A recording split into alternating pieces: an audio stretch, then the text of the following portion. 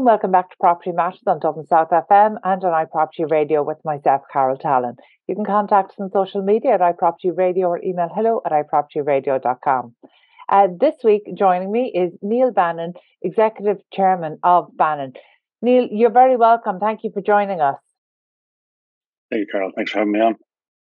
So, Neil, I had the great pleasure of sharing a stage with you last week at the National Property Summit, and I think it's fair to say that the mood across the industry has changed. The uncertainty maybe is becoming a little less uncertain and not in the direction that we would have liked it. So you might just talk to us. Well, maybe first of all, share with the audience the type of work that you and the team at Bannon are involved in. Okay, well, Bannon are a commercial property consultancy, so we advise all aspects of commercial real estate with a heavy focus on retail. About 75% of our business in the retail sector, about 25%, mainly offices, a small amount of land as well. So it's been an interesting sector to be in over the last 20 years because it's been ups and downs. We manage an awful lot of Ireland's retail stock. About a quarter of Ireland's shopping centres and retail parks are under our management on a day-to-day basis, which gives us a great insight into just the health and vitality of the sector and what's going on. We have an active involvement in city centre offices in Dublin, usually on the development side. More recently, in terms of looking at the greening of that sector and how the environmental wave that's coming across the sector is going to be played out. I think it's interesting when you talk about the environmental wave. I just saw this morning in the Irish Times, there's a report on the future of commercial real estate. And one of the kind of general statements there was that non-ESG compliant buildings are really going to struggle a lot sooner than we might have expected that to happen. So what are you seeing across, I appreciate that you're primarily in the retail, but across retail and the office space? The office space is leading this charge more than retail currently, and we analyse. We're data junkies in Bannon, so we database the entire Dublin office market and the entire Irish retail market. And the Dublin office market is interesting that in the CPD we've got in our database 460 buildings, and 400 of those were built in the last century. And of the 60 that were built in this century, most of them were built in the early 2000s. Because we had a real flat spot in the tower from 2009 to 2014. So anything built before 2014 doesn't comply fully with current green regulations.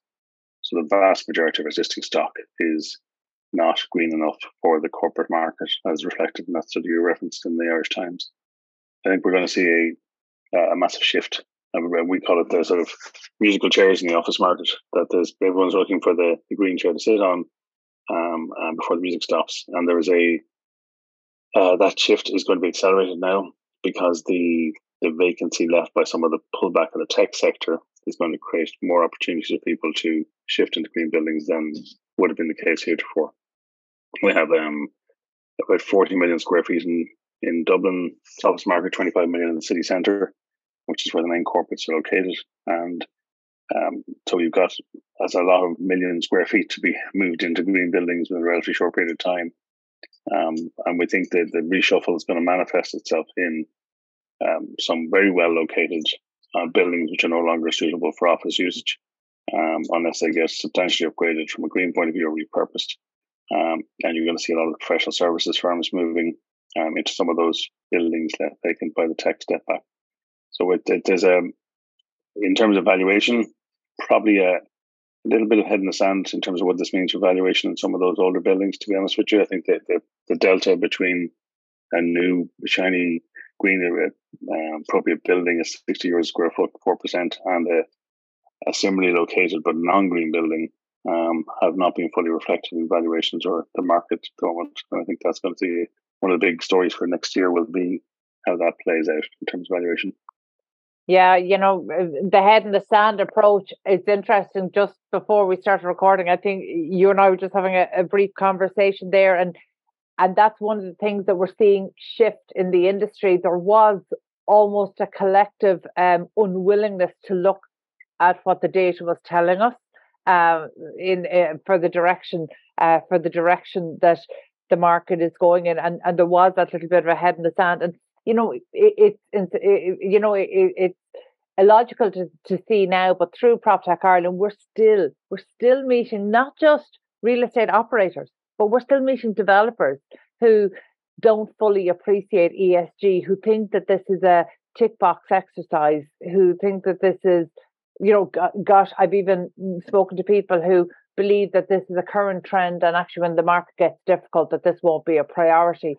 And it's difficult to imagine how that mindset still exists at a high level across the industry today, because I mean, you painted what I think is an interesting picture of offices, because the reality is, I like when you call it a reshuffle, but we know that real estate is changing, and that's not just because of sustainability concerns, and it's not just because of COVID. This was happening in advance. You're somebody who follows the data, so it must be frustrating for you, like going back pre-COVID, to hear a lot of anecdotal commentary about retail, and yet maybe the data wasn't used to back that up. So take us back to pre-pandemic. How were we getting our commentary of retail wrong? I think that there's been so if we track back to say 2007, because it's where the sort of the wave crash recovery sort of goes, so retail was flying in 2007. We opened, I think, 7 shopping centres in 2007. There were 11 open in the Irish market. Everyone was happy. Everyone was dancing into the schemes because the Irish consumer was their own on a wave of debt, enjoying themselves in terms of spend. That crashed in 08, and we had what we described as a retail recession from 09 to 13. Even though the country had recovered from, we can actually track it through our data to November 2013. I can be that precise, because from November 2013 onwards, for 7 years, we had month-on-month, year-on-year growth in retail. So we had a 7-year retail boom, because that's when you get 7 years of growth. That's what we normally call those things. But I can't pick up at any point during that 7 years a particularly positive commentary on the sector. We had vacancy were eradicated largely. Rents started to go up. Turnovers went up dramatically. Like, I have one example. I was looking back over the weekend at some of the numbers. We had one retailer in a non-Dublin fashion-based scheme whose turnover has gone up by 3.5 times since late 07 to late 2022. So that's an amazing turnaround in terms of turnover, and yet I can't remember any commentary covering that. So we've emerged as being a high level of rent sustainability, and that the basis which supports the rent, the ability of the retailers to pay it, is ultimately the sales going through the tills, and we've seen a pretty strong improvement in terms of that sustainability overall. I can tell you, being immersed in this industry, I've never heard of a 7-year retail boom during that period. So you're absolutely right. Probably there wasn't reporting based on the data, but look, that's something that we know is changing now. Obviously, week after week here, I'm kind of banging the drum about PropTech and construction technology, and so much of it comes back to data, that we just previously didn't have the data, now we do. I've introduced you as the executive chairman of Bannon, but you wear a number of different hats. So you might just talk to us how you in your professional life are transitioning towards this technology driven side.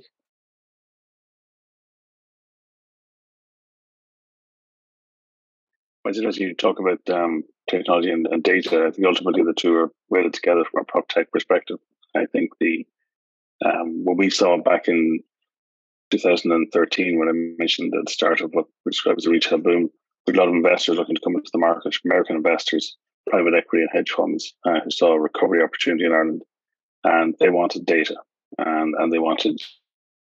So we had, I remember one American investor coming over and asking me for a 5-year cash flow on a unit by unit basis across a portfolio of 6 shopping centres. And I sort of naively told him, well, we don't do that. We just tell you what they're worth today in terms of look backwards. And he very succinctly told me that unless I was willing to do this, I wasn't going to be working for him. So I quickly learned that I needed to gather the data and try and work out, how to answer a question like that. How do I tell him what what the butcher will pay for the next 5 years, what the newsagents pay, what the stewards will pay. And that caused us to go off and collect the data on their performance. So we really started to get into the weeds in terms of how were these businesses functioning? What was their dynamic for being able to pay their rent or more rent or less rent? And we started hoovering up this data, partly because people gave it to us, because during the recession, during 08 to 13, retailers were coming in and offering us the data in terms of their position, because they wanted to discount their rent because they were paying those 7 levels and they needed to rebase their costs. And then we developed an internal software system to gather that data, report that data, because all of a sudden our clients weren't around the corner, they were in New York or they were in London, so they needed a basis of being able to get a very succinct dashboard-based reporting system that we could communicate to them in a very numeric way, the performance of their assets. Because that was then leading into a massive spreadsheet of assets across the globe. These guys didn't care whether it was a canning factory in Sweden or a shopping centre in Dublin. It was all about performance of the assets. We used that, I'll call it a PropTech solution in terms of our bespoke sort of property reporting platform to sell our services to more investors. And we found it regularly met with comments. I remember going to the UK to meet investors, and the guys who I thought would have access to this type of data themselves, and they were dumbfounded by the ability to get so much data so quickly on the performance of their assets. And it's been a very strong component of our growth of our business, to get such large market share in the sector, because we've been this unhoovering up the data. But the data in itself has no benefit unless you can present it in a legible format and analyze it to come to some recommendations and conclusions. And that's why we have been so vociferous in terms of calling out the inaccuracies we sometimes see in terms of the narrative around the sector. Like even last week, there was a comment on retail sales falling for 6 months in a row. Get behind that data. Retail sales in October in Ireland were 6% higher than they were in October last year. The volumes are down, but the values are up. The inflationary compact, you're spending more money 4-year money years when volumes were up and values were lower. It was the values that were being reported on the volumes. So the media will pick the story that suits the narrative, and people are drawn towards that. I'm not suggesting that isn't an impact negatively on the retail sector in terms of what's going on. I'll give you a good example. We a number of years ago, back in 2014-15, when we had a number of private equity investors in the US coming to invest in the Irish retail market. I remember meeting one particular investor, and they asked me for a 5-year projection of income on a tenant by tenant basis across a portfolio of 6 shopping centres. I said, we don't do that. We tell you what they're worth today. We do valuations. We look backwards. And he basically told me that if I wasn't willing to do it, I wouldn't be working for him. So that caused a sort of a trigger moment. It was a key moment. I remember that meeting because it really drilled home to me the whole importance of data and the fact that we had this data at our fingertips and we weren't using it effectively. So we looked at the data we've been given by retailers over the previous 5 years when they were distressed post the crash, and pieced together a view as to the true sustainability of rent flow from retail going forward. And that's probably sort of highlighted the position that we've been pushing over the last number of years, that stop looking at the sort of headline narrative and start focusing on the true sustainability. That if I've got a butcher who's paying 60 grand a year and he's turning $1 million a year, and the population is going up in the area, unless I see more competition coming into his fields, then that's going to be a very sustainable picture going forward, and I can track that income going forward. If by contrast I've got someone in a fashion business which is suffering a lot of competition, or the demographics don't suit them going forward, then I've got to look more questioning at that income going forward. And it's getting into the weeds on that that's really been beneficial for us. So what we had to do was create then a PropTech solution, a form of software that would allow us to gather that data efficiently, because it's quite costly to spend time doing it, and then present it to the client in a way that was assimilable to them. And they wanted sort of the 30-second take. Show me the dashboard, explain to me. I'm going into a meeting to meet my colleagues. Show me the 6 pieces of key data to tell me how well my asset is performing and my portfolio is performing, and then allow me to drill into the weeds on that if need be. we produce that, and that's been something that's been highly successful for us in terms of growing the business over the last number of years. That the ability to tell people the data about their assets. That also provides us with an opportunity to analyze that data. So if we know from our existing portfolio of a couple of thousand tenants what's working and what's not working, then if we're looking at buying a new shopping centre for a client, we can analyze using that data. Okay, what is the prospect of this income flow enhancing, reducing, sustaining over a period of time, which allows them to make a decision about what represents value. Neil, you talked about the narrative that was prevailing. Then you got the data that actually showed the reality. But actually, the negative retail narrative that continues, and in fact, only in recent days I heard you kind of challenged on your positivity around the sector, and I thought that you dealt with it in a very, what I would say, data-driven way, and that was to say, the claim was put to you that retail is failing, and you were adamant, no, retail is not failing, retailers are failing.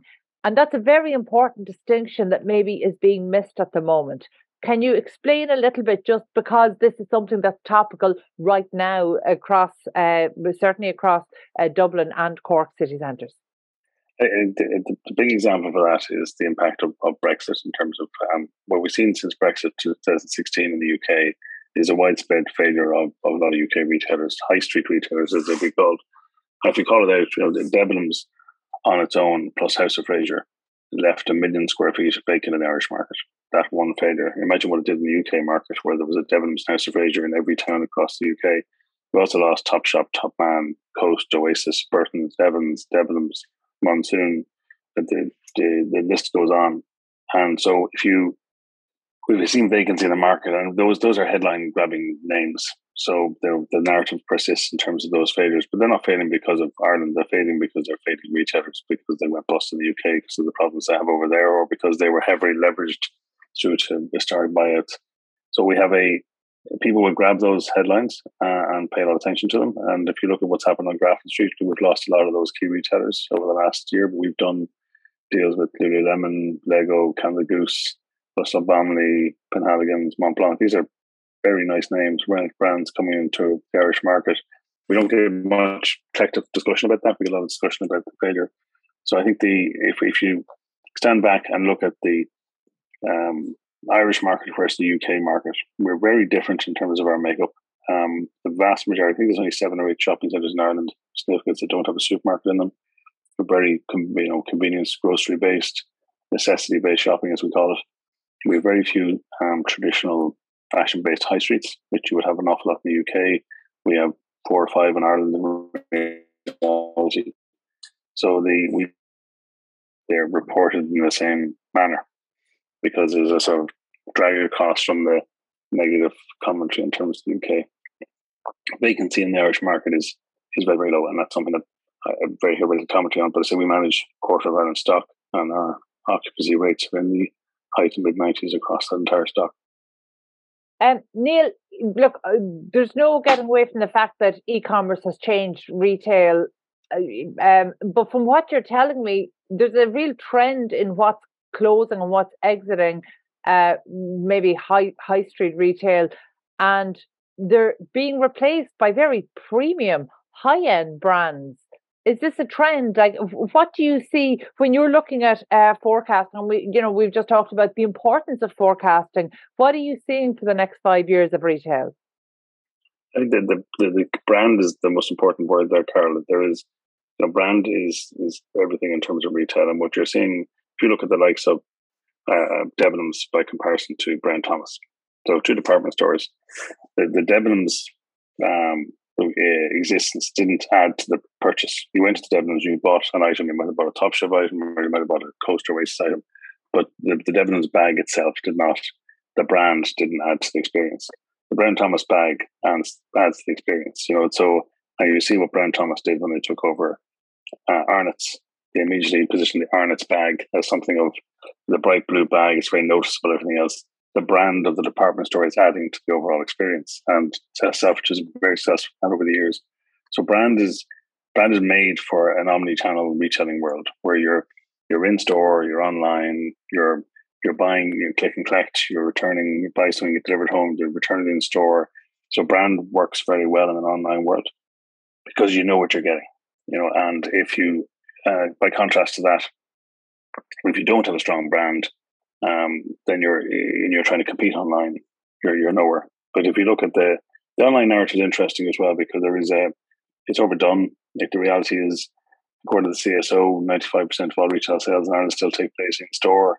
Even in the UK, which is the absolute market leader in terms of online retailing, they still know 82% of retail sales still take place in store. So the growth of it has sort of obsessed people in terms of its impact on the marketplace.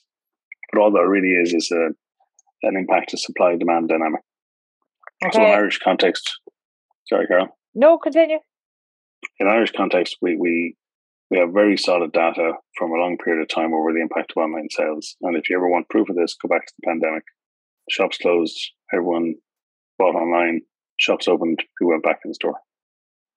Yeah. Look, I think the last 3 years have been particularly, or 2.5 years, have been a particularly strange time that's left us really not just questioning retail or the future of the office or the future of the workplace, but even the future of how we design our homes, and what they will look like, and how we use real estate, because a lot of our perspectives are shifted and we just don't know yet. It's too early to call how many of those changes are going to be permanent.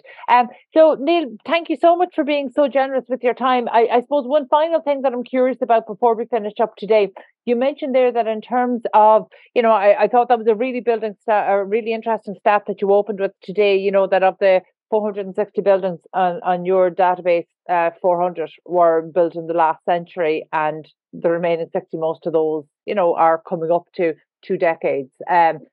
You also mentioned that office is leading the charge in terms of the sustainability push. Where does this leave retail and the physical buildings that retail occupy in terms of sustainability? Are you just seeing a massive retrofit, or do you think that this is just going to fall off the radar in some way, that it's going to be a case of barely compliance? I think retail's environmental performance is driven largely by what happens within the retailer's box themselves. So the shopping centre or the retail park doesn't use an awful lot of energy by comparison to what happens inside the store, and how they source their products, how they dispose their products, how they deliver them, how they light their stores. These are massive impacts in terms of environmental performance. At the moment, we're not seeing the consumer drive change there. So the consumer's faced with 2 stores, and one is brightly lit by non-LED lighting and is almost warm to the touch. They'll go in there as happily as they'll go into the one next door that is environmentally fitted out, because they're driven by the product. We've seen a lot of talk about the impact on fast fashion with environmental concerns. Again, the consumer's not following that up. If we saw the queues of people down the street to Pennies when they reopened, we're not seeing an awful lot of consumer behaviour that would indicate a green drive, despite this. So the corporates are doing it on the office side. The retailers will do it when the customers tell them to do it. And at the moment, customers aren't doing too much of that. Yeah, okay. So that's really going against a lot of the woke narrative that's out there at the moment. So it is a case of a make me pure, but not just yet. Okay. Neil, thank you so much for being so generous with your time. Lots to take in there, and it's definitely something I'd love to pick up with you again in a few months' time, particularly kind of on the PropTech side and the PropTech solution. But for now, thank you so much. That was Neil Bannon, Executive Chairperson of Bannon, and we need to take a quick break now. Stay tuned.